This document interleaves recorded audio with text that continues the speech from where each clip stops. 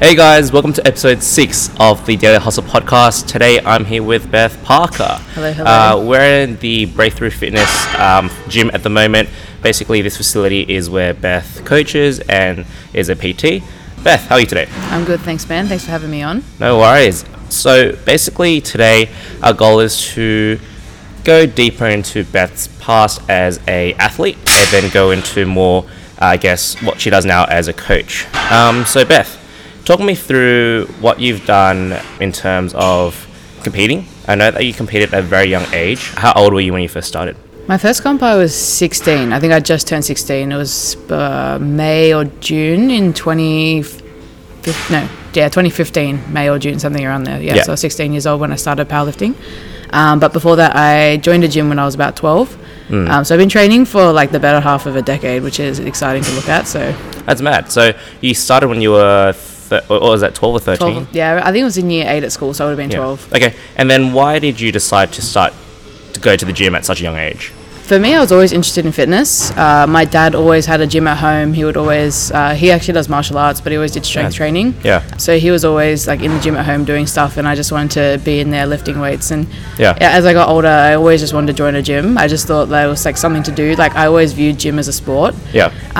And then from there, once I joined a gym, I finally convinced my parents. It was like just along like the way home from school, which was so lucky. So they let me go there after school and then catch the bus home after that once I was in high school. Yeah. I mainly joined just because it was going to help some of the imbalances that I had from throwing. So I did shot put and javelin I represented New South Wales for that. Okay. I think I can't remember if I came 5th or 6th at Nationals for javelin or something like that. Yeah, right. But yeah, I represented New South Wales for that. I had like a lot of right shoulder issues. Like I was just getting like pain through my right side. My left side was becoming a little bit visibly like dropped down as well. Right. So just underdeveloped, and then I joined the gym in the hopes of improving that, and then ended up finding a sport that gives me more imbalances, which is good. Yeah, right. Quite ironic, but basically in terms of your javelin and shot put athletics, I guess. Yeah. How old when you first started that? I did little athletics from when I was a kid, so it would have been year 4 or 5 at school. Maybe I was like 8. Yep. It was like a Friday night thing. You go there and you like go do your athletics. It was like a social thing. Everyone like hangs out after. Like a lot of my friends from primary school were doing it as well. So that was from a really young age as well. Okay, cool. And so were your parents very supportive of you competing in athletics? You said that you had to convince your parents to go to the gym. Yeah. So what was that sort of like? I think the gym concern was mainly just like the whole misconception about training when young is bad for your growth and all that sort of stuff. Right. Like, I think they were just undereducated on that side of things, which is not necessarily true, which I'm happy to dive into a bit later. Yeah. That was like the main concern. And also I think just being in the public, you don't know what gym they're going to join, what influence people will have on you and that sort of stuff. So I think their main concern for that was just making sure I was in the right environment, doing the right things. It's very easy to be swayed the wrong way these days, and I see it a lot like young kids just being pushed in the wrong direction with training. So, I can see why they were concerned, which is always a good thing. But no, they had no doubt once I explained to them what I wanted to do with powerlifting, and even once I explained like whole like weight training and stuff like that, they're like, we know you're doing it for the right reasons. They didn't have any concern with athletics. When I was competing in athletics, I put a lot of pressure on myself. I've always had that, like, I have to win mentality.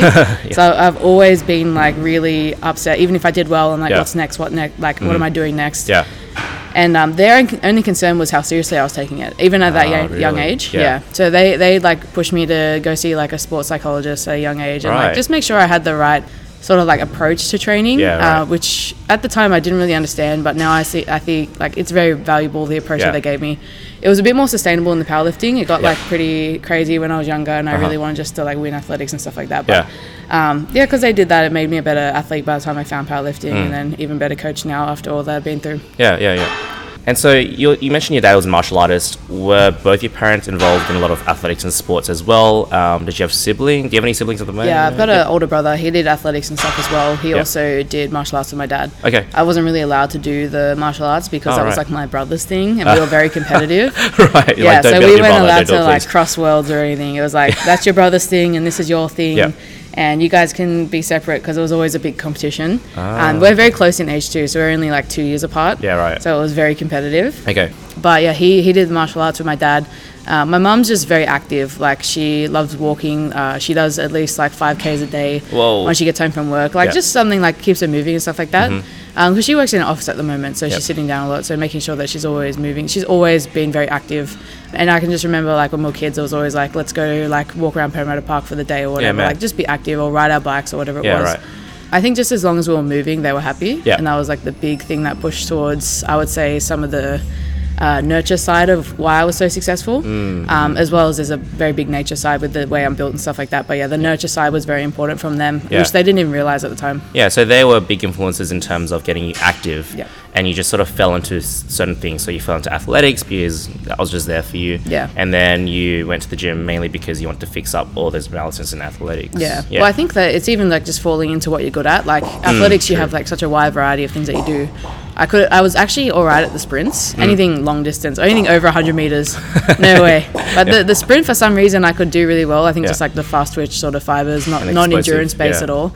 And that you just steer towards what you're good at, I think, these days. So like you do something you enjoy, but then within that enjoyment, you kind of like stick to what you know. Well, yeah, of course, like if you're good at it, then you'll enjoy it, right? Exactly. Yeah, fair enough. And so in terms of your training then, what was going through your mind in terms of trying to fix up imbalances? Like, I know a lot of people, when they are even at an older age, when they are training, they don't even think about imbalances, they just sort of train. And so what was making you think about, I've got to fix imbalances, I've got to make sure that, you know, my left shoulder is the same as my right and all that? Was it more like a physical appearance thing, or was it more like you're feeling pain? No, I definitely felt it. I was seeing physio at the time. I have, and I still have it, my external rotation on my right side is way more over developed than my left. So I have that imbalance where I'm always like favoring external rotation on my right shoulder. That's just from like your throwing pattern, so opening up the shoulder and getting that external rotation. I was seeing a physio for treating my trap because the lower trap was not getting worked as hard as the upper trap in some situations, and even my subscap and my serratus were a little bit beat up from extension and impact and stuff like that, especially with javelin, because you're kind of leaning in as you throw, so you're getting that impact as you land, and you're in that weird external rotation position. It's very stressful to like that last big step that you're taking. So I was definitely feeling it. I was seeing a physio, just a local physio that was like a family physio, no one in particular. But she was very useful, and I still saw her up until it got like a bit more serious with powerlifting, and I kind of had to look into a bit more sports specific. But she was just kind of like, hey, I think training would definitely help. I don't think there's a bad way to approach it, as long as you're doing a mix of like single arm and bilateral work. Well, she just explained it as like single arm and double arm, you know, like keeping it. I was only like 12 at the time. At the time, right. And it was just funny because like I couldn't really mess it up, because I just went to this gym, everyone trained arms on, or like chest on Monday, so I did that. Everyone trained back on Tuesday, so I did that. Literally just got there and I just started following what other people were doing. Then after a while I was just like researching on YouTube, like what do I enjoy? Like I took the things that I enjoyed, which are of course squat, bench and deadlift. Did you start at the gym by yourself? I joined with a friend. Same age? Pardon? Same age? Yeah, she was around the same age as me, but it was more like we joined together, but they did the cardio classes. Okay. Like so they were definitely more like in the cardio side of things. And whenever we did weights together, it was kind of like, I don't know if I can go this heavy, blah, blah, blah. Right. So yeah, it was just more like us focusing on getting to the gym together, and then once we were there, we kind of like diversified into what we wanted to do, and then called the bus home together or something like that. In terms of that gym, I know a lot of gyms have age limits now, like 15 or 16 would be the age limit. That gym was chill about it, or like what was the deal there? Well, I had to sign up with my parents, so they had to sign and say that it was fine. This gym's pretty dodgy, so I wouldn't put it past them to be like, this is just happening all the time. I ended up working there not long after I started powerlifting, so when I went to leave that gym, they offered me a job as a reception, and that was great at the time, but they were so dodgy, underpaying me, and like let's not mention that gym. we don't mention that gym, but it was so dodgy, so I wouldn't put it past them that there was like no laws around that. Fair enough. Wow, okay, cool. Let's talk about your transition into powerlifting then. You mentioned before that you were doing research and you're just falling into things that you're enjoying. Did it come from your own research online, or someone like, hey, you know, you should look into powerlifting, or what was that? Yeah, it was kind of more like I actually really liked bodybuilding, like really liked it. All the things I was looking at, they were like just kind of like media head, like bodybuilder guys. Like I remember like I was watching like Geordie Shaw, and then Joel Corey would post like bodybuilding videos, and like not that I really like liked how he looked or anything, because that's really not what it was about, but it was more like I saw this guy on TV, he obviously got results, I could appreciate his process. So I was just kind of like, I would look at these videos of like personalities training and stuff like that. I see. But the underlying factor was always like, you always squat on leg day. You always do deadlifts. Like, I was always like a compound happening every day. Right, okay. Yep. So no matter what I was doing, I like didn't really know what I was doing in terms of the frequency, but I was always training my compounds at least twice a week. Okay. Obviously, we know that we can do bench a little bit more than that now and all that, like all that sort of stuff. But Yep. yeah, like, it was always underlying factor that there was compounds at the start of my day, and then I would smash myself with accessories. For a while, I was just kind of like hitting maxes all the time. Just really bad sort of just approach into it. But then I started to feel it and worked on a little bit of a process. I used to do like every month, kind of like build up to something heavy. Okay, so again, like 4-week blocks almost. Yeah, well, like not necessarily the best sort of system, but it worked. So, you know, how bad can it be if it worked? And I think at a young age as well, your body just takes it. Like, your body is so adaptable and flexible at a young age. Were there any parts of training that you shied away from? Did you feel like, hey, what was that? Cardio. Did you feel like being a female in a gym affected you anyway? Did you feel like you were like shy or anything? How did that go with you? Initially, like when we signed up, I think that's why we all signed up as friends, because we wanted to like support each other and get into the gym floor. The gym that I was at, the gym that we do not name, it was very bodybuilding focused. Like, it was quite the mecca at the time around the Hills area. Okay. And it could be intimidating on the floor, but at least in my mind, I started to get like, I just started to realize that it was what I wanted to do, and I didn't really care about like what other people were looking at. Awesome, yeah. And I think also what tied down to is I started to like make friends there, which made it a little bit more comfortable. And that's always that the environment will help you push a little bit further. Once I got comfortable, I didn't have an issue, but my friends definitely still felt the issues and self-conscious and all that sort of stuff. It's still in my mind. Like, I'll even go to like a world gym at the moment, like at peak hour. I went there. I've never been to the world gym that I train at nighttime. Went there recently at 5 p.m. This is literally on Monday.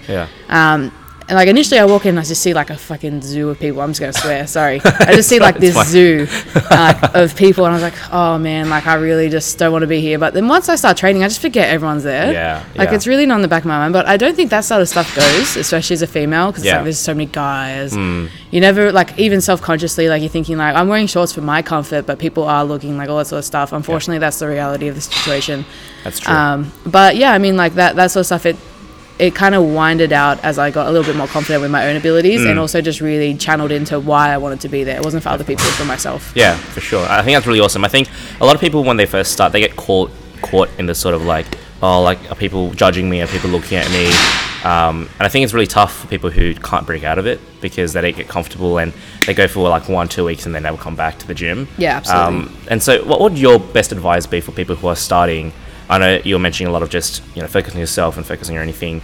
But yeah, what would your best advice be for people who are starting, who, you know, may be female and being uncomfortable and stuff? I think having a friend there is so important. Like, if I didn't, like, I can tell you now, like, I wouldn't have signed up. I would have signed up to a gym eventually, but I wouldn't have been at that time, the right place, right time in my mind, if I didn't have a group of people who did it with me. So if you can rope someone into it, even if it's just like, you know, getting into the gym, going, like sitting next to each other on the treadmill or some shit, that's, you're still moving more than before.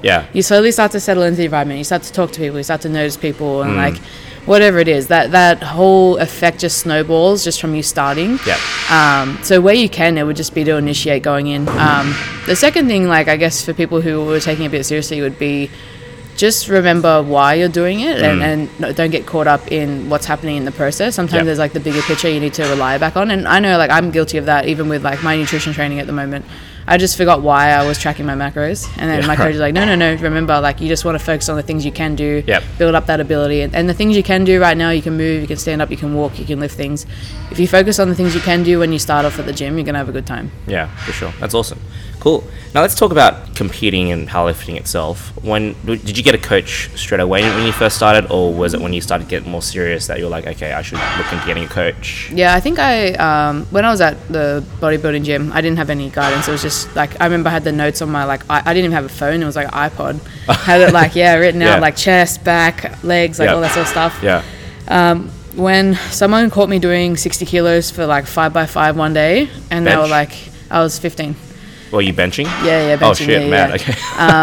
And then they were just like, you got to look at this sport. You got to like Google it. They were trying to like tell me about weightlifting, and I was like, No, there's got to be like, I don't want to do weightlifting. I think I would never do anything overhead. So like this is just not.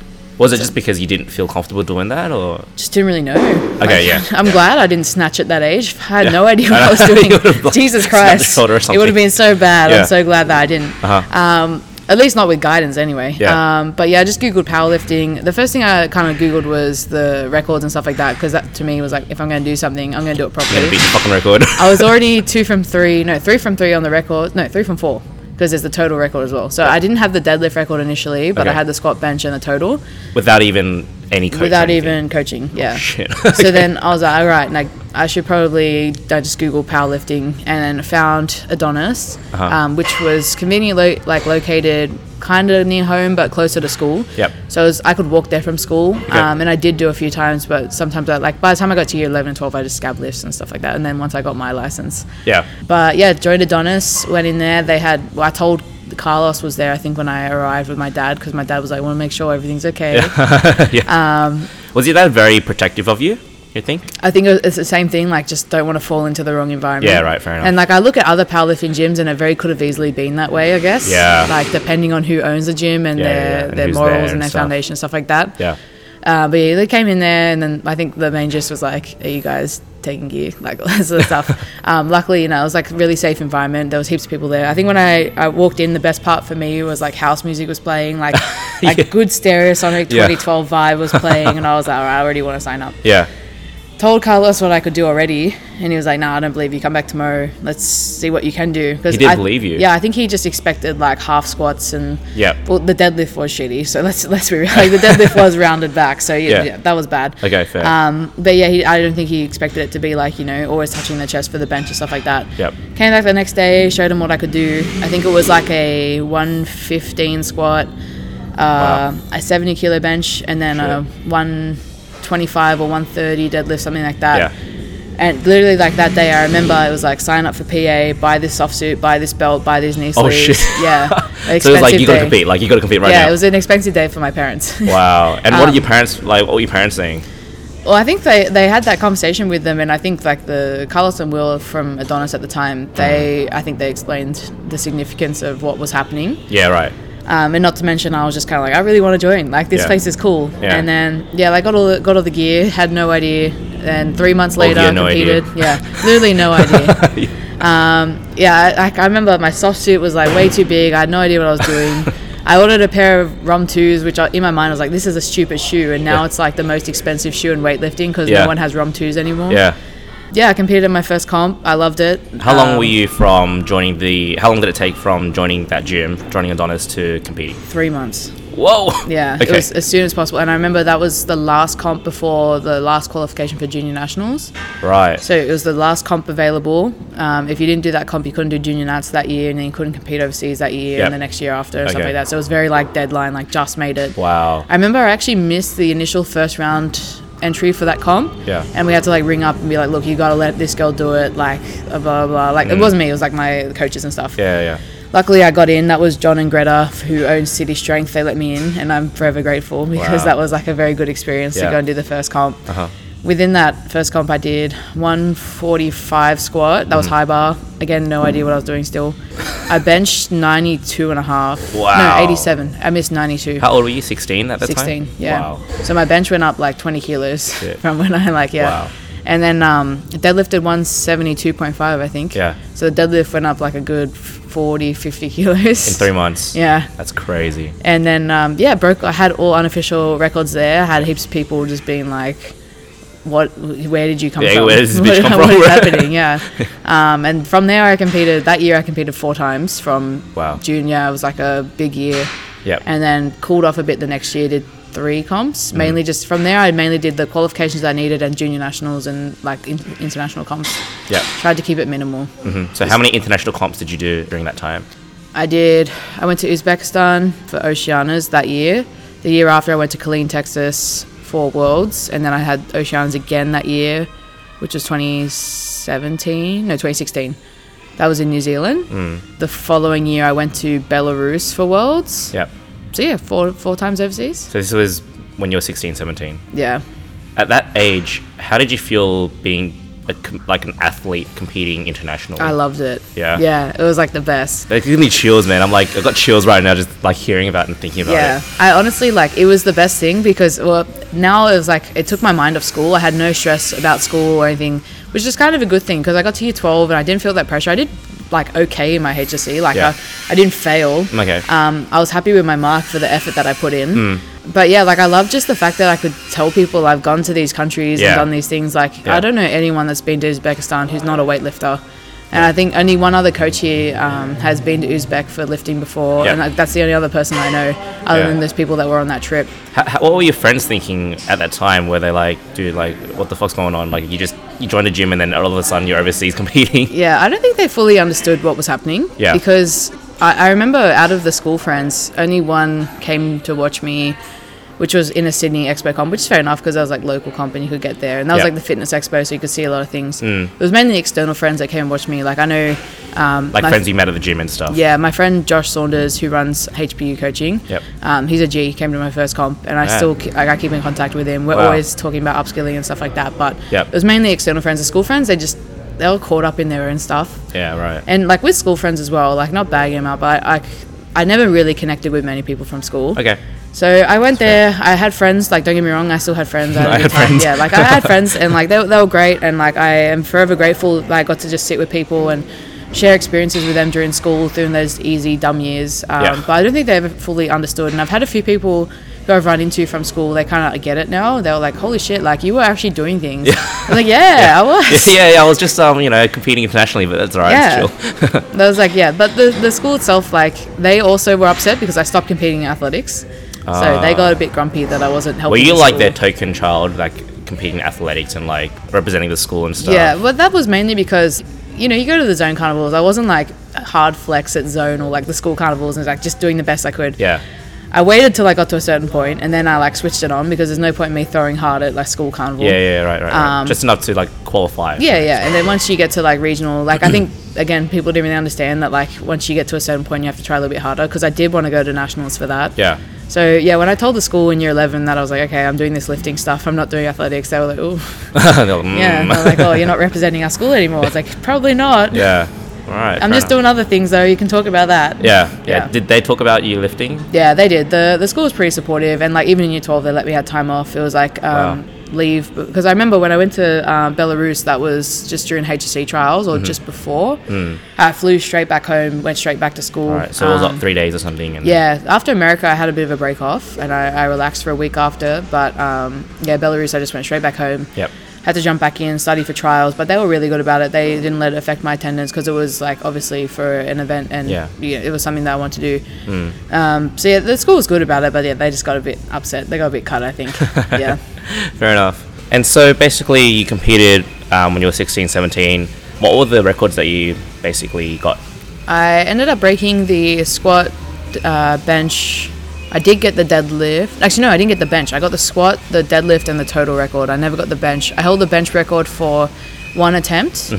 And then this girl from Finland who was invited to a Oceania event, she got it from me straight after. Oh, damn. So, yeah, I got she's from Finland? Yeah, so they ended up inviting, like, internationals to certain comps. And this girl was her last year. It was my second last year as under 18. It was her last year. Okay. So they invited her to break the record, which she did. Yeah. And she beat it from me. Fair enough. But yeah, I got a 182.5 squat in competition. Yep. I got a 112 kilo bench in competition. And then I got a 200 kilo deadlift in competition. Yep. I think that total was 485 or 487. But my best overall total was 492. So I got very close to that 500 mark. Wow. Yeah. But yeah, unfortunately, I think the deadlift record has been broken. Yep. But with the records and stuff, like, that was secondary to the title. Yeah. Like, for me, it was always about the titles. The records were just, like, along the way. Yeah. So in terms of the titles, tell me more about these titles. What was more important to you? The titles were just more or less like, you can always break records, but someone's always going to break them after. That's what records are there for. And if someone's not breaking them, I don't think the sport would be progressing. Or, like, obviously there's politics around that as to why people aren't breaking the records. Yeah. because I think there's always a way that people will do it. They can hold them for a long time, but some will always break them. But no one can come up to me and be like, I've taken your 2-time world championships away. Yeah. Like, but they can tell me that my records are gone. Yeah. So that actual entitlement from there was way more important to me, and that's something that I always looked after. And like, it was always about placings and achievements and stuff like that. Yep. Because the records and stuff, they're temporary. Yeah. I think the biggest, or my favorite placing wasn't even internationally. It was at my last year of competing in 2017. I did Open Nationals in Australia. Yeah. And myself and my friend Yanni, I was under 18, she was under 23, so I was a sub junior, she was a junior. She came first, I came second. She beat me by like 10 kilos. Yep. On the total, but no opens won.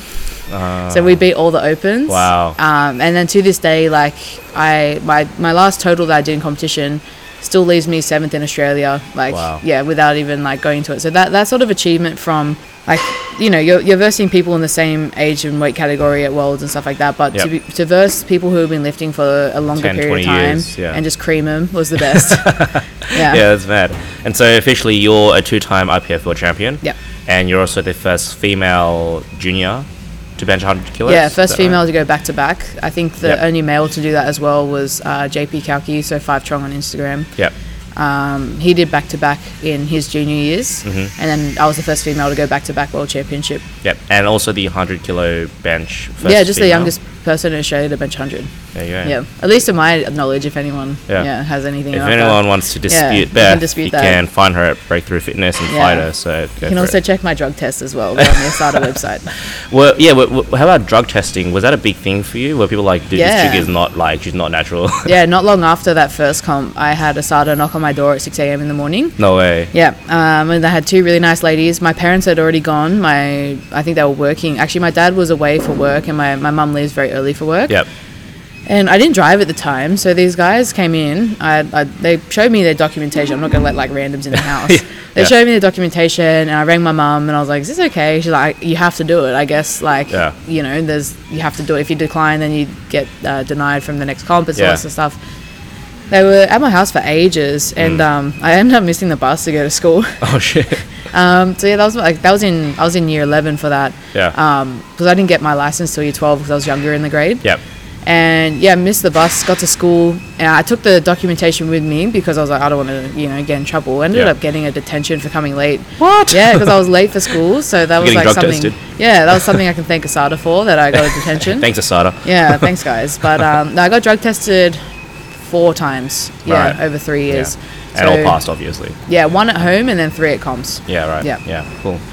And in terms of drug testing, for those who don't know, well, from my knowledge, people watch you actually get tested. Yeah, so it's still discreet. Like you just have someone assigned to you, and they open all the stuff in front of you so you can see that it hasn't been tampered, and you have to physically open it yourself, check that the seals are there, all that sort of stuff.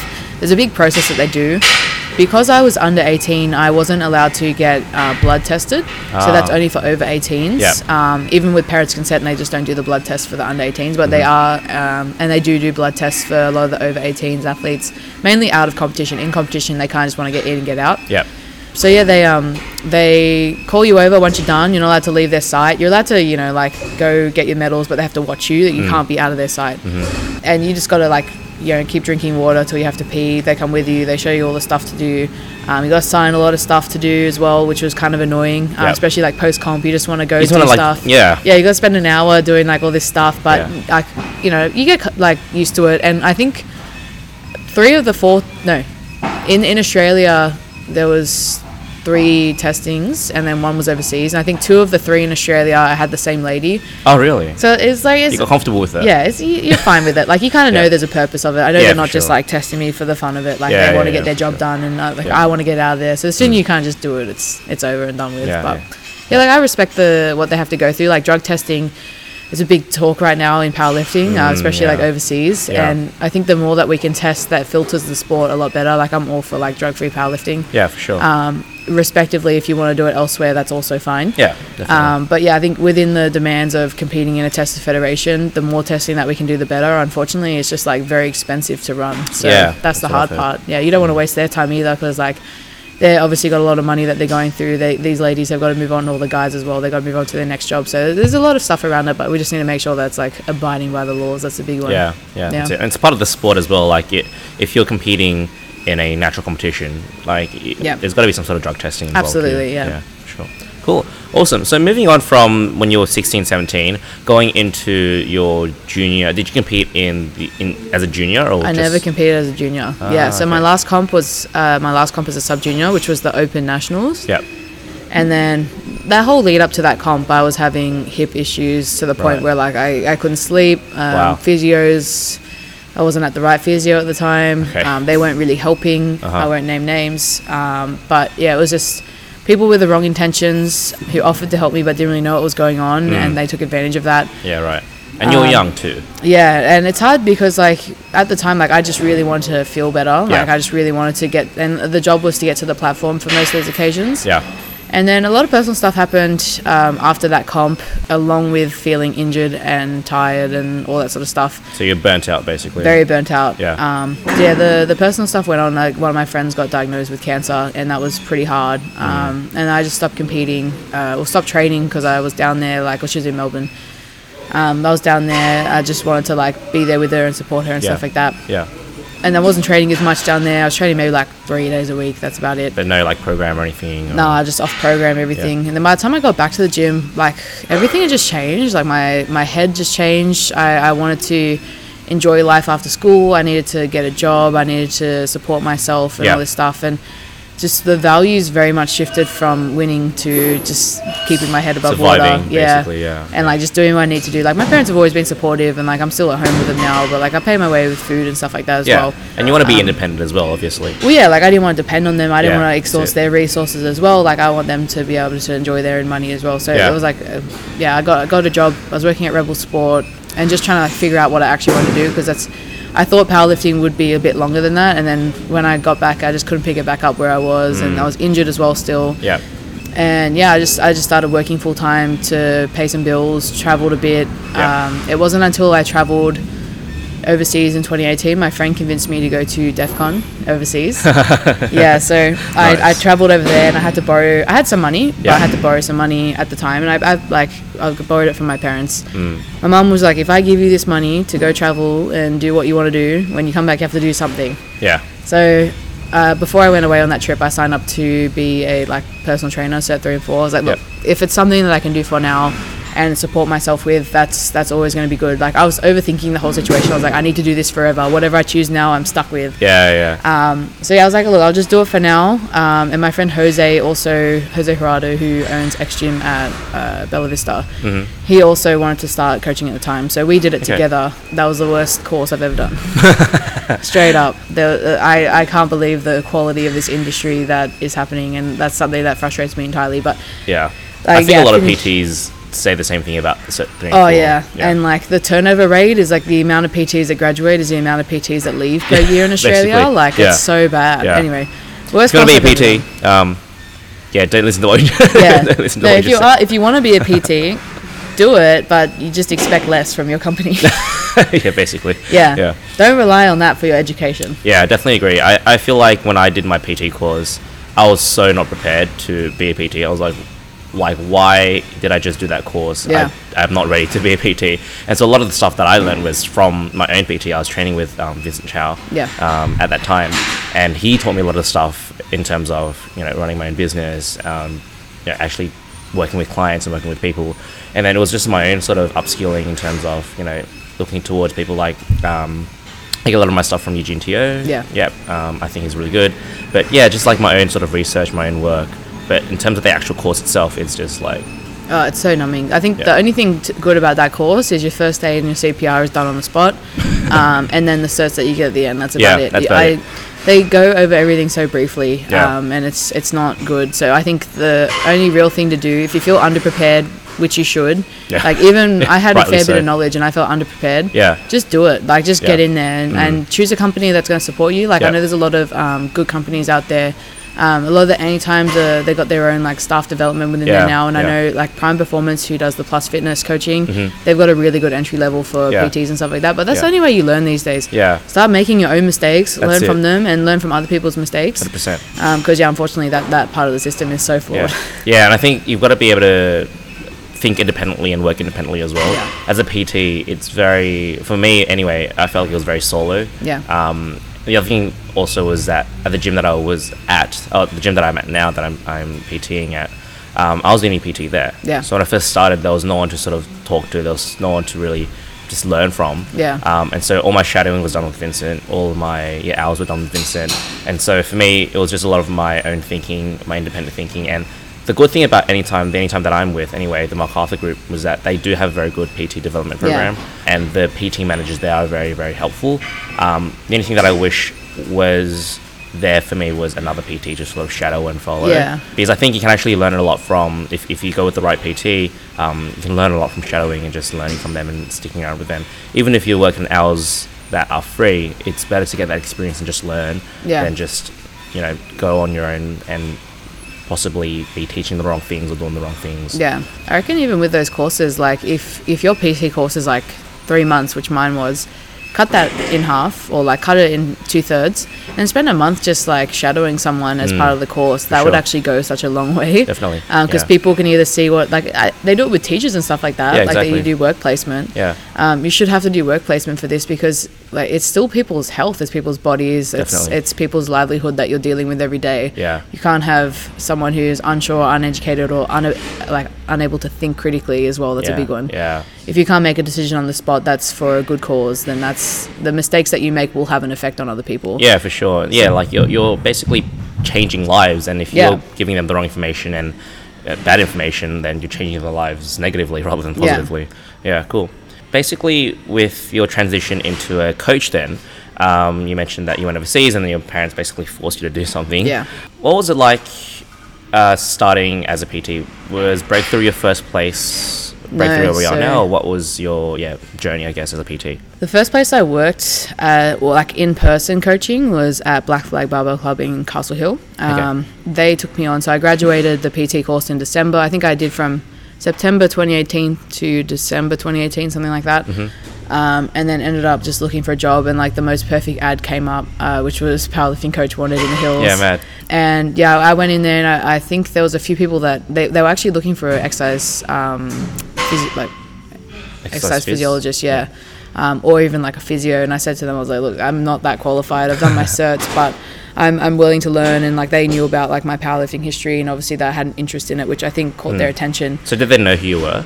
Okay. They already knew. I'd known Chris, the owner of Black Flag, because I'd been treated by his wife as a physio before. And I think I was treated by Chris once. They helped me actually get to the platform for Worlds in 2017, I think. Interesting. I already knew the owner there, and then he was willing to take a chance on me, and that was really good. At the same time, I kind of established the online stuff, so I had just mates that I coached kind of like for free, just kind of like figuring out what works, what doesn't. Chris and Vince at Black Flag, they upskilled me so much. They taught me just how to interact with people, which I think is a really good thing, because all these people now, they're coming out of like their PT school or whatever they're doing, and they just want to be online coaches, but they don't know how to talk to people, they don't know how to connect with people, and you have to be reactive. Even with online coaching, you have to be reactive to a situation, but for the good. So they taught me a lot just about interaction and different skill levels as well, like dealing with people from a rehab point of view, and just understanding basic human function, and that there's no need to rush adding load and weight and resistance and all that sort of stuff. Forever grateful for what they did for me there, because that put me in a position where I just wanted to learn more and more. And I kind of needed to, because we had such a diverse range of people at that gym. It was people who came in from like car accidents and like physio point of view, all the way up into like athletes that are competing at a national level. And you had to be able to cater for everyone in between that, and everyone at the core of it just wanted to move better, whether it was for strength or was just walking or whatever it may be. So the need to upskill came from them. We had a lot of like development, like sort of like meetings, and we kind of spoke about, and I think they actually learned a little bit from me, because I still had that like history of like hypertrophy and bodybuilding that I really paid attention to. So just different sort of outlooks and views on things, and even they have mentioned to me just the mindset around talking to people at a high level, like athlete level or something like that.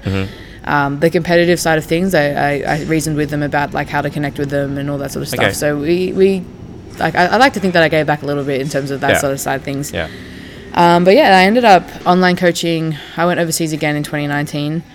So I got hired at the start of 2019. I went overseas halfway through again, went to DEF CON, had my fun, blah, blah, blah. Let's not talk about that too much. We'll just skip over it. No, like, it was good though. I got to go around Europe and stuff. Yeah, and, no, like, it was a good kind of break before I knew that I was going to switch up into coaching like full time. I was like, I'm going to spend this month. I'm going to I went to like 7 countries or something like that, 6 countries. By yourself? No, I had like a few friends with me. Like they came and left at certain points of the trip. And I was like, look, I'm going to go on this trip, come back, and I'm going to switch it on. And on that trip, I actually met someone who was my first paying client. Wow. I was standing next to him at a crowd, and then he was like, oh, I live in Sydney, blah, blah, blah. He ended up really liking gym and training, and he started paying me. That was my first paying client. Did you like pitch to him? Was he just like, oh? No, he was like, I'm ready to go. Like, you seem cool. Like, I just spent like a few weeks with you or a few days with you. Like, let's get going. Mad. So yeah, instantly from that trip, I just started, like, that's where I got output like set up straight away. Started to gain a little bit more confidence in my coaching, got new people. I think I had about 5 onlines, and I was still working at Black Flag as well. And then 2020 rolled around, and I all of a sudden started like upskilling myself into like this new niche of like anatomy and just understanding like muscle orientation, joint function, like muscle fiber direction, all that sort of stuff, and like being able to take some knowledge that I had very little understanding of, and now I could probably like I started to view training as like problem solving. Because you could have this foundation, this base of knowledge, and then you can apply it to almost any issue that someone has, as long as you do it properly. And from there, like, I started actually getting a lot of new clients, which was crazy. So awesome. I recently, that at the start of 2020 as well, that's when I got the job here at Breakthrough. So for the better part of last year, other than the COVID lockdown, I was doing the online coaching, which was full on.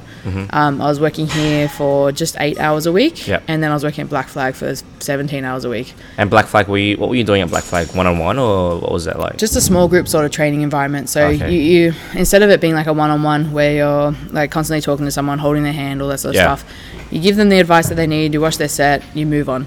And so you don't like waste too much time, and that's how we got around to more people as well. So we made sure that we were getting to everyone, because we could have like upwards of 20-30 people on the floor, and 2 coaches at the best of times. So it was kind of like, okay, well, if we've got the people here that need to keep going around to each single lift, we need to give you what you need to hear, and then we're going to move on, and we're going to keep watching you from a distance. So you're just on the floor, people would come and train, and then you're just on the floor coaching people and stuff. Just rebounding off everyone. And that was the thing, like, you never know who was going to be in there at the time. There was definitely the usual people, but there was also a lot of like newcomers, or like especially towards the later months at Black Flag, there's a lot of new people coming through.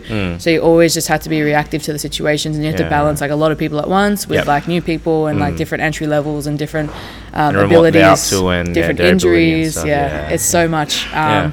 But that's the sort of stuff, like the small group environment, I think is really beneficial, because other than that, you're also by nature just creating a community. Because when you're not talking to them, someone else is talking to them. And so that just builds up a community in that gym. So we're trying to build that here at Breakthrough as well. It just got to the point where the onlines just outweighed it a lot more, and I had to start focusing on my own business. So I like switched paths from Black Flag into focusing on my onlines. And like now my online is a full-time job. Like I would spend some check-in days, upwards of 6-7 hours checking in with people. I have different service levels. So I have like the weekly check-in, which is the ultimate sort of coaching. But I've also got just like the ongoing coaching, which they get a call every month. They're getting check-ins with me 3 times a week though, now, like through my business system. And like it's just been full on. I have a lot more time to upskill myself, which is important as well, because I think if, like, obviously we know that the system is flawed with the entry level. If you're not upskilling yourself, because studies on the body are always changing, and abilities of the human performance training and like evolution as well, we don't see it happening, but it is happening. And if you're not up to date with the current abilities of human function, or at least trends in data in society, you're not going to go far as a coach. So you need to be current. That's the one thing that I can't stress enough. So like upskilling myself is so important. Whether it's like business, I've done business courses, I've done like mentorships with that. I try and steer more into like the anatomy of the body sort of stuff, because that's always applied. Like that's always something I'm going to deal with. Doing my taxes is something that I kind of worry about later, but like learning to save, all that sort of stuff. You accounted. One time a year I think about that. But like just the upskilling is so important to me right now, and having more time to do that, it directly affects the people that I interact with, because I get to initiate better conversations or start a different thought path or anything like that. affects my clients because they get a better quality service, or they get something a little bit more individualized towards them, or at least I get to know their body a little bit better. Yeah. Also just interactions, like being able to talk to a physio and actually understand what they're saying about the body. Very underrated skill, because I think at any point someone's going to have to see a physio. If you can't interact with them and you can't work with a physio, your client's not going to go anywhere. Yeah. The upskilling is the main focus, because other than that, I don't know if I'll be coaching like all the way in my life. I would like to steer towards education, but to pass on, you have to live and learn first. Yeah, so for sure. That's the point that I'm at now. I just have to keep absorbing everything where I can. I want to talk more about your mindset as a coach then. What do you see as your role in terms of helping a client with their training? Where do you see yourself in their sort of training, and what sort of perception or perspective do you have about that? Yeah, so when I first started, I used to think that I needed to control every sort of aspect of their training and tell them what to do and how to do it, and not really show them why. And that's something that I've learned. Obviously, you can see on my show right now, like whys and hows. Yeah. It's something that I've diversified away from, and it's become a lot more of a nurture role. Yeah. Being in a position where I am online, I have the luxury of people coming to me. And they already have a good idea of what I do because of the product that I put out, and like either my clients' results or the information I'm putting out on like Instagram is like my website. Yeah, it's kind of like my blog style sort of thing. Yeah. So they have a good idea of what I'm capable of sharing and teaching already from that point. But I think the nurture thing is something that people are taken back from, and it's something that separates coaches in the industry as well. Is how well can you nurture someone who wants to be there and wants to train. Because you've got these people who could be so talented, but they don't want to be there. And if you're not nurturing the part of them that's enjoying the process, then they don't want to train, and all the talent in the world is not going to... You can't help someone who doesn't want to help themselves. Exactly, yeah. So the nurture role is much more important to me right now, and just making sure that if someone comes to me, I understand what they're doing because they have the why behind it, not so much like how they want to get to their goals. It's like, why do you want to achieve these goals? The pre-screen process that I use for that, it's very in-depth. I ask a lot of questions that are open-ended, and I ensure that before I even get them to sign up to anything, I know that I'm in a position to help them, and I know that they're in a position where they want to be helped. Yeah, that's a big thing. Like, it's got to be that two-way street, and I always emphasize that to my clients, where like, I can only help you if you help yourself. Your check-ins are your accountability, blah blah blah. So yeah, just being able to have someone come at whatever level that they are. It doesn't have to be advanced, it can be intermediate. I have beginner athletes who have never done powerlifting before, so just having people come at that level, and I can understand why they want to do this and why they want to achieve those goals. Yeah, we can better communicate to push towards that. That's the most important part. Have you ever had to deal with a client who is like, I'm so keen, but the actions don't really... Yeah, a lot. There's a few clients. Most of the time it can be solved with a simple conversation. Yeah. There's a few clients that have expectations about what I'm capable of doing, which may not actually be true. Like, whether they've made that up in their heads, or things that I might have said might have been misleading. And upon those situations, I've reflected the best that I can to ensure that my service is better for it. Yeah. But yeah, there's usually the conversation being like, okay, well, I'm only capable of doing so and so. If you meet me halfway here, we can actually achieve this sort of stuff. But you haven't been able to check in consistently, or you haven't been able to send me all these camera angles consistently. How do you expect me to coach you if I don't? So 9 times out of 10, I would say a simple conversation does fix that. And if you explain to them again the why I coach and why I can help you, they will typically understand how we're going to do it then. Yeah. Where like, some people, there's like that one case says they don't want to see reason, unfortunately. And those people, they find their own way, whether they find another coach who better understands them, or they have a better connection with. Like, coaching, there very much needs to be a connection. So look, if people like move on, they find a better connection with someone, at the end of the day, they're still training, they're still moving, and talent's not being wasted. That's the most important part. And so I guess in the next few years, what do you see yourself in terms of your own training, and do you see yourself competing again? What's the plans for the next few years? Yeah, so, obviously since I stopped training in 2017, the focus was rehabbing and getting back to at least understanding how my body moves. And recently this year, I felt confident enough in my abilities and had done a few cycles on and off without as much injury or without as much aggravation, I guess, in the muscles. So I recently reached out to Tom Haynes, who is a coach in Sunshine Coach, and I'm doing online coaching with him.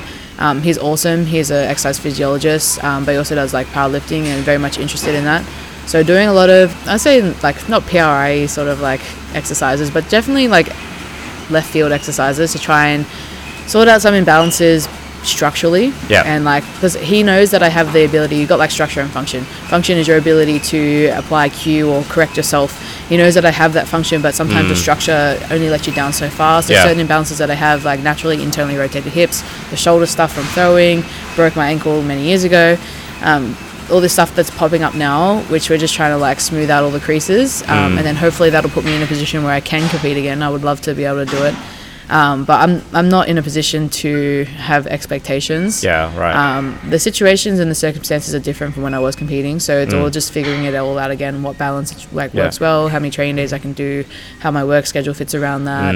And when you're a competitor, you have to be so selfish, and when you're a coach, you have to be selfless. Yeah. So it would have to be like a certain time where it's not stressful with work, or like I'd have to like very much reconsider my values at that time, and like at least my stress relief or like free time to be able to focus on myself. There's a lot of things that I'm just trying to figure out right now. So ultimately, like whatever direction starting to take that training goes in, I'm happy to go along for the ride. But yeah, I can't see myself doing like too much in the very near future. Like at the moment, again, just trying to better understand how I move, fix a lot of the things that are still happening over time. If I compete again, I compete again. I'd love to. Yeah. Like only this year I have started to like powerlifting again.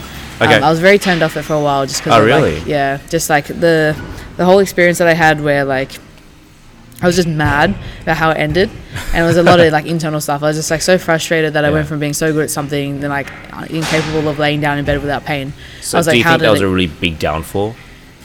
In my mind, it was probably overly dramatic. I was in a position where I could still like I'm still alive. Yeah. I could still do things. Like other people are not as fortunate. So you know, like in my mind, it was the worst thing that's ever happened to me. Yeah. But you know, in the reality and like in hindsight now, like whatever, you just lost interest and you got hurt. Like that shit sort of happens to everyone. Yeah. But yeah, I mean, like I was just frustrated overall with that whole like time, and I think for now, it's just more or less making sure that I don't get into that negative space again, and it comes a lot down to like how I talk to myself or how I approach training sessions, and making sure that no matter what I'm doing, like I don't say that I had shit set. I say like, you know, I could have done this better, or like that was good, or trying to highlight the positives, because especially when you're online coaching, you don't have your coach there all the time, or you don't have someone with you, so you have to be very objective, and you have to, you know, you actually have to acknowledge the bad things. You can't just focus on the good things. But there's certain ways that you can round about that and make sure it's not so negative, and it's the mindset, it's the approach, it's how you talk about yourself, it's how you think about yourself, because the qualities that you display every day about how you talk to yourself, that builds a rhythm and a pattern into how you actually view yourself. So I think it's very important to give myself that respect along this process, and hopefully I'll find myself in a much better position. Maybe not as competitive as I was, because like the 84 kilo girls are just nuts right now. Like I would not win. I'm telling you, like even if I tried really hard, I don't think I have the ability to do that. You reckon? Oh man, like Amanda Lawrence squatting 260 kilos. No way. But I laugh at that. I remember like she was just coming up with Daniela Mello when I was competing. How much older are they from you? Amanda's a few years older. Daniela's a year and a half older. So they're not that much older than you. Yeah. And like I remember that those girls were coming out of nowhere, like just went at the back end, and Daniela was at my second Worlds. Yep. I got to meet her there and say hi and all that sort of stuff. And I was like in my mind, like I can't wait to beat these girls. I was like, whoa, like I would not beat these girls. Like no way. I'm not even like close. They, like I don't know their circumstances. Like they're probably still working. I know like Daniela studies full time, and like she's got her own uni stuff that she's upskilling herself towards, and obviously she supports herself as well. Yeah. Like I don't really know Amanda that well. Like I've never really met her. Yeah. But I can only assume that she's just so committed to something that I'm kind of like just trying to find enjoyment about. Yeah. But the exception is that I think the girls right now who are competing consistently, they're also just defying so many odds within the sport for women. Like they're ranked competitively, they're tested athletes that rank with the not natty girls. And like that in itself is such a feat, because like the standard of lifting right now is so high, and I would only really hope to be like even at like a elite level within this country again, like one day, because at the moment like I'm okay, like I'm okay, like I'm definitely not what I was.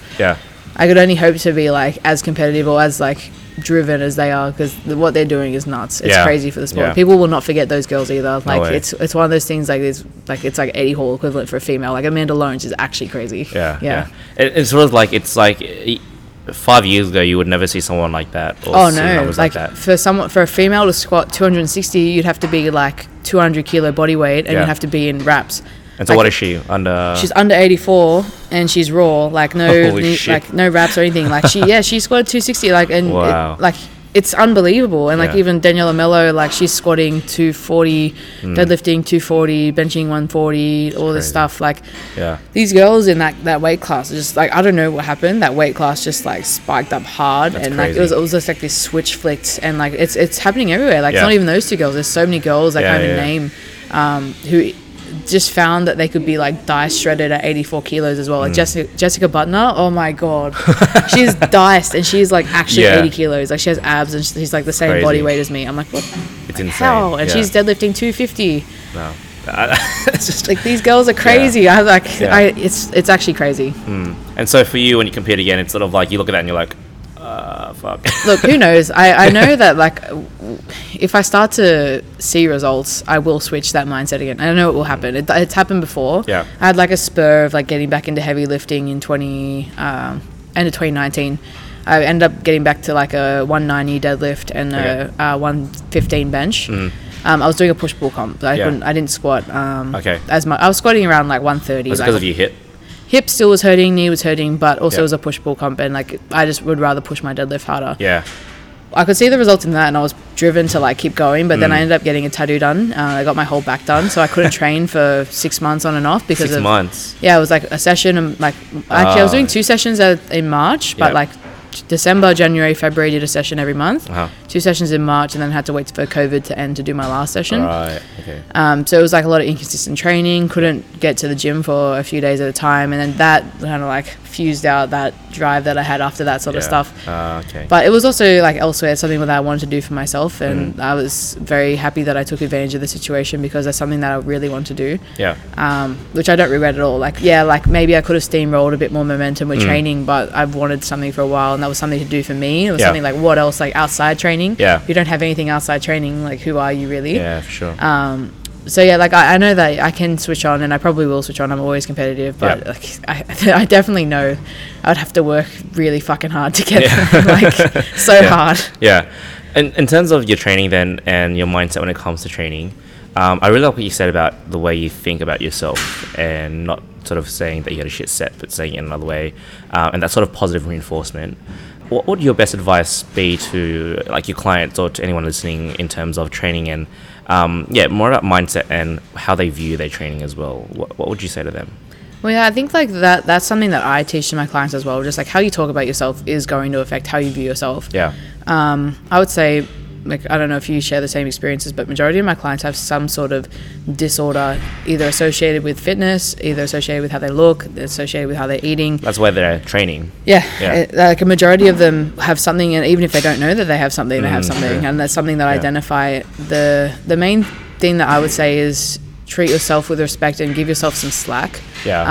If something doesn't go your way, or even if you do get injured or whatever it is, don't like get cut out straight away. Like these things happen to everyone. Like even the top athletes get injured and they have time off and things happen. The only thing that deters away is how they come back from that. So if you make mistakes or if you get injured or anything like that, you just have to stay positive, and you have to just look at everything that you do, and if you have the right guidance, it should be data. If you have a bad training cycle, that's data that you and your coach have to now make a better cycle. So there's always, as long as you're taking action upon these mistakes or these occurrences, something better has to happen. And that's where like having someone guide you, whether it's a coach or a friend or anything like that, that's always really, really important. I think the next thing would be, again, just remember why you're doing it. Like, why do you want to come into the gym? Why do you want to do powerlifting? And why are you so invested into something? If you can't understand why you're doing it, then your results will never be what you want them to be. I think what you said about diet is really interesting, because I say that a lot to my clients as well. Like a lot of my clients are weight loss clients, right? And they're trying to lose weight. And I just say to them, like, look, whatever you see in the scale is just data. Take that as a data point, and there's no need to get emotional about it or anything. You got different data points as well. It's not just your body weight. There's how you look, how you feel. Those are all different data points as well. It may not be as easily measurable, but it's still definitely a data point that you should take into account whenever you're training. So I definitely think for people who are training, especially new people, don't be too laser focused on any sort of one data point or whatever. Take into account how you feel, how you behave, or even outside of the gym, like you feel more energetic. That's a win in itself. And I think the power of small wins is very, very big.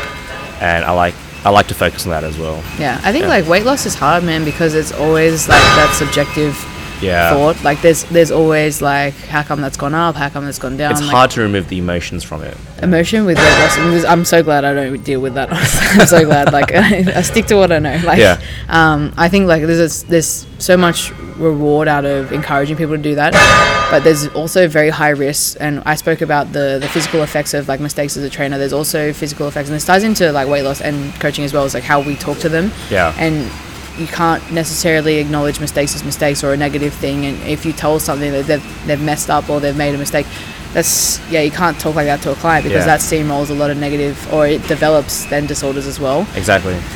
It's very, very like, it's fragile. You're always on the edge, and sort of like you can't say this, you can't say that. It's like it's so fragile, and like it's very hard to balance those things. The best that, like you said, like the best we can do is just remind them that progress is data, and that's like we take away all the emotions out of it, and like we just have stuff to work with. And then like, at least in my mind, when people come to me who are like maybe like too attached to it, I just try and like encourage them to do other things. A lot of my clients, they're like into like photography or stuff like that, and I get them to pursue that sort of things, or even throw themselves into work, like really just like get around it, like even go, like if they're working in the city, like go for drinks with your mates after work or something like that. Like, you know, you can train on the weekend one day. If you go for drinks on a Friday night, just train Saturday, you know. Just have something else outside of training is going to be really important, because there will be a time when that training doesn't work. And you gotta make sure you have something else there for your mental health. Definitely. And I think people get caught in that trap where it's like, I have to train, I have to be at the gym all the time in order to get results. When like I have people who come to me who've just started, or they've been training for a while, and they're like, I come to the gym like 6-7 days a week and I still don't see results. Like, maybe that's why you're not seeing results. And so it's just breaking those habits as well for clients, or people who have been training for a while. But how about yourself as a coach? Where do you see yourself in the next few years, and what's the sort of plan? You mentioned that you want to be more like an educator. I think that's really awesome. I think you would suit that role very, very well. I can definitely see you in that role. But where do you see yourself in the next few years? I think like more recent times, I just realized that I think I have much more to give in terms of just information to people rather than the actual interactions themselves. Like I'll definitely pursue coaching for a very long time, and I think I can see myself doing this for a while. If it came to it, I'm not opposed to going back to uni and becoming a physio. Like I would love to be able to help more people, or at least like now, like I'd have to make a post now, and I have to preference it, be like, okay, well, this, I believe this is my beliefs, this is, you shouldn't take this like as law, like you have to like preface it a lot.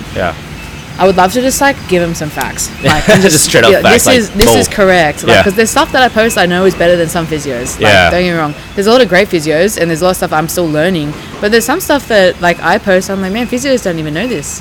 Like it's crazy, or at least they're not posting about it.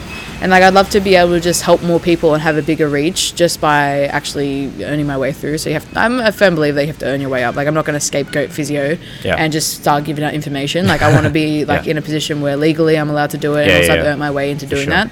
But I definitely recognize that I do not know everything. Like I like I said to you, upskilling to me is so important. If I'm not upskilling at one time of the year, I need to make sure that I'm doing something else for my business or for my mindset, or at least like enhancing creativity. That's the main thing, or being able to think even more critically. I think critically as is, but I need to think even more critically about situations.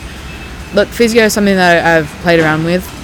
I don't know if like owning a gym would just, like that would be a dream, but like it's financially just such a big dream to have for at least living in Sydney. Like it's so crazy. And like if I owned a gym, or if I opened a gym, I would want to own the space, because I just want to do whatever I want to it. I don't want to rent and work it out that way. So I have like thoughts about how I would want to do it, whether or not I pursue that. But the educator role would be something that I'm very interested in, because I think again, it's all about, for me, it's always about helping people. It actually always been about that. Definitely. I never realized how much I actually wanted to help people until like I really got deep into coaching, and it didn't even feel like a hard job. But I was balancing like the 40 hours a week work that I was doing, and driving like 3 or 4 hours a day between this job and the other job and stuff like that. It didn't feel like work, and I was like, it only until like I burnt out, I was like, okay. But I didn't realize how much I valued helping people, and I think if I could reach more people, whether that's through education or through physio, and who knows how the climate's going to be. Like obviously everyone's saying like online is the go with all this like COVID stuff. However I choose to do that, I know that the underlying factor is that I want to make people understand why they're doing things, how they're doing things, and what they're doing it for. I think it's really awesome, because you figured out essentially what you love to do and what you want to do, and you figured out what you enjoy, and essentially what you can do from there is just bounce off where you can go from there. Yeah. And there's so many different pathways, like physio, PT and stuff. There's different pathways. I think for a lot of people, you're 21 this year, right? 22 this year. I'm 21 this year, and I think a lot of people our age are still trying to figure out what they actually like and enjoy. And people, went straight into universities right after high school, and they essentially thought, yes, I'll do like physio, or I'll do like exercise science, whatever. Yeah. And essentially they feel stuck in their role now. Even people who do law and stuff. So it's like, what happened with me was, when I got out of high school, I actually went to university to study a Bachelor of Business. I finished that last year, and so I did 3 years of that, but now I'm working as a PT full time. Like, it's nothing to do with my degree. And for me, it was just taking that risk and just taking that leap. Essentially, for me, the journey was I competed in my first bodybuilding show. And from there, I was like, if I can go through a bodybuilding show, and if I actually enjoy it this much, surely I could help other people. Yeah, surely I could help other people do it, and surely I would enjoy working as a PT as well. And that's what happened. And essentially, I just rolled with it and took that risk. And I think a lot of people, especially younger people, they don't understand that right now is the perfect opportunity for them to just explore and just to figure out what they actually do enjoy. Yeah. And then once they can figure out that, then they can just live their lives doing what they love, doing what they enjoy. Even just understanding, like I said to you earlier, like, you don't have to, what you pick now, you're not stuck with. Like, that's it. Just change it. And that knowing that is something that they don't actually teach in school. And they always just make it seem like what you pick is what you're stuck with. Yeah. But even now, leaving my old job at Black Flag, that was very much a security job. It was constant pay, it was constant hours, set hours, always guaranteed work. And leaving that, there was a big risk, because now I'm for the most part self-employed. Mm-hmm. But if there was a time to make mistakes, it's now. It's do all the mistakes now, make all the risks now. Obviously within reason. I'm not gonna borrow heaps of money and open my own gym now, but I'm gonna invest in myself and back myself all the way and provide myself more opportunities to do that. If I do that now and it's a mistake, then I have time, because the only thing that we don't have is more time. Exactly, 100%. I love that. And even people, I'm not even talking about 20-year-olds, even people in their 30s and stuff, that's why people go through midlife crises, right? Because they go through half their lives doing a job they hate and essentially just do it to pay bills, and then they get stuck with mortgages and their kids and stuff. Even if you're at that point, you still have the opportunity to still take risks. I think people are very risk averse these days, and people are just staying away from taking these risks, and essentially what they do is they just live their lives in misery. And so I guess that's what Daily Hustle is part of as well. What I tried to do with Daily Hustle as well. It's to figure out what you love to do and just keep hustling and keep doing it every day. I mean, I respect that, because at least young people, it's easy to get lost in a lot of other things as well, whether it's social life or things that are happening. And not so much, obviously, COVID restricted a lot of things they were doing, but even just going out socially, enjoying yourself, young people do get caught up in that to the point where it's a bit detrimental. If you're always revolved around the hustle, I would say, if you're revolved around the hustle and pushing yourself and backing yourself, even the mistakes that you make, they're not going to be mistakes. Like I said, everything's data. For sure. That's awesome. Awesome. Is there anything else that you want to say? Anything that you have, any advice for anyone going into PT or into training or anything? No, I think we touched it all up, just making sure that you know why you're doing it and remember why you started and all the bigger picture that you have in mind. The whys and hows, right? The whys and hows, that's what we need to know. You need to know the whys for the hows and vice versa. Awesome. But just making sure that you have an understanding of what you're doing, why you're doing it, and the big picture that you have in mind. And don't put too much pressure on yourself. Just because other people are doing things, focus on yourself. 100%. Everyone started somewhere. That's a big thing. Awesome. Cool. Well, if people want to find you, where can they find you? Here's your time to sort of talk about yourself. Primarily on Instagram. I don't really use Facebook or my website. My website's just there. Yeah, there. So Output Strength Systems on Instagram. I think it's output.s.s. I post up whether it's lifting tips, even accessory and isolation tips. That's something I'm really big on. Mindset, insight, and then obviously my clients' results and stuff like that as well. Awesome. That's mainly where I'm at. Yep, cool. So find Beth at output.s.s at Instagram, and you can follow us dailyhustle.apparel on Instagram as well, or you can follow myself coventrand.fitness. You can also hop onto our website. What's your website? Is it the same? outputstrengthsystems.com. outputstrengthsystems.com.au, and you can find us daily-hustle.co. Awesome. It was really awesome talking to you. I'm really glad that we had this opportunity to sit down and chat. No, thanks for having me, man. Awesome. Yeah.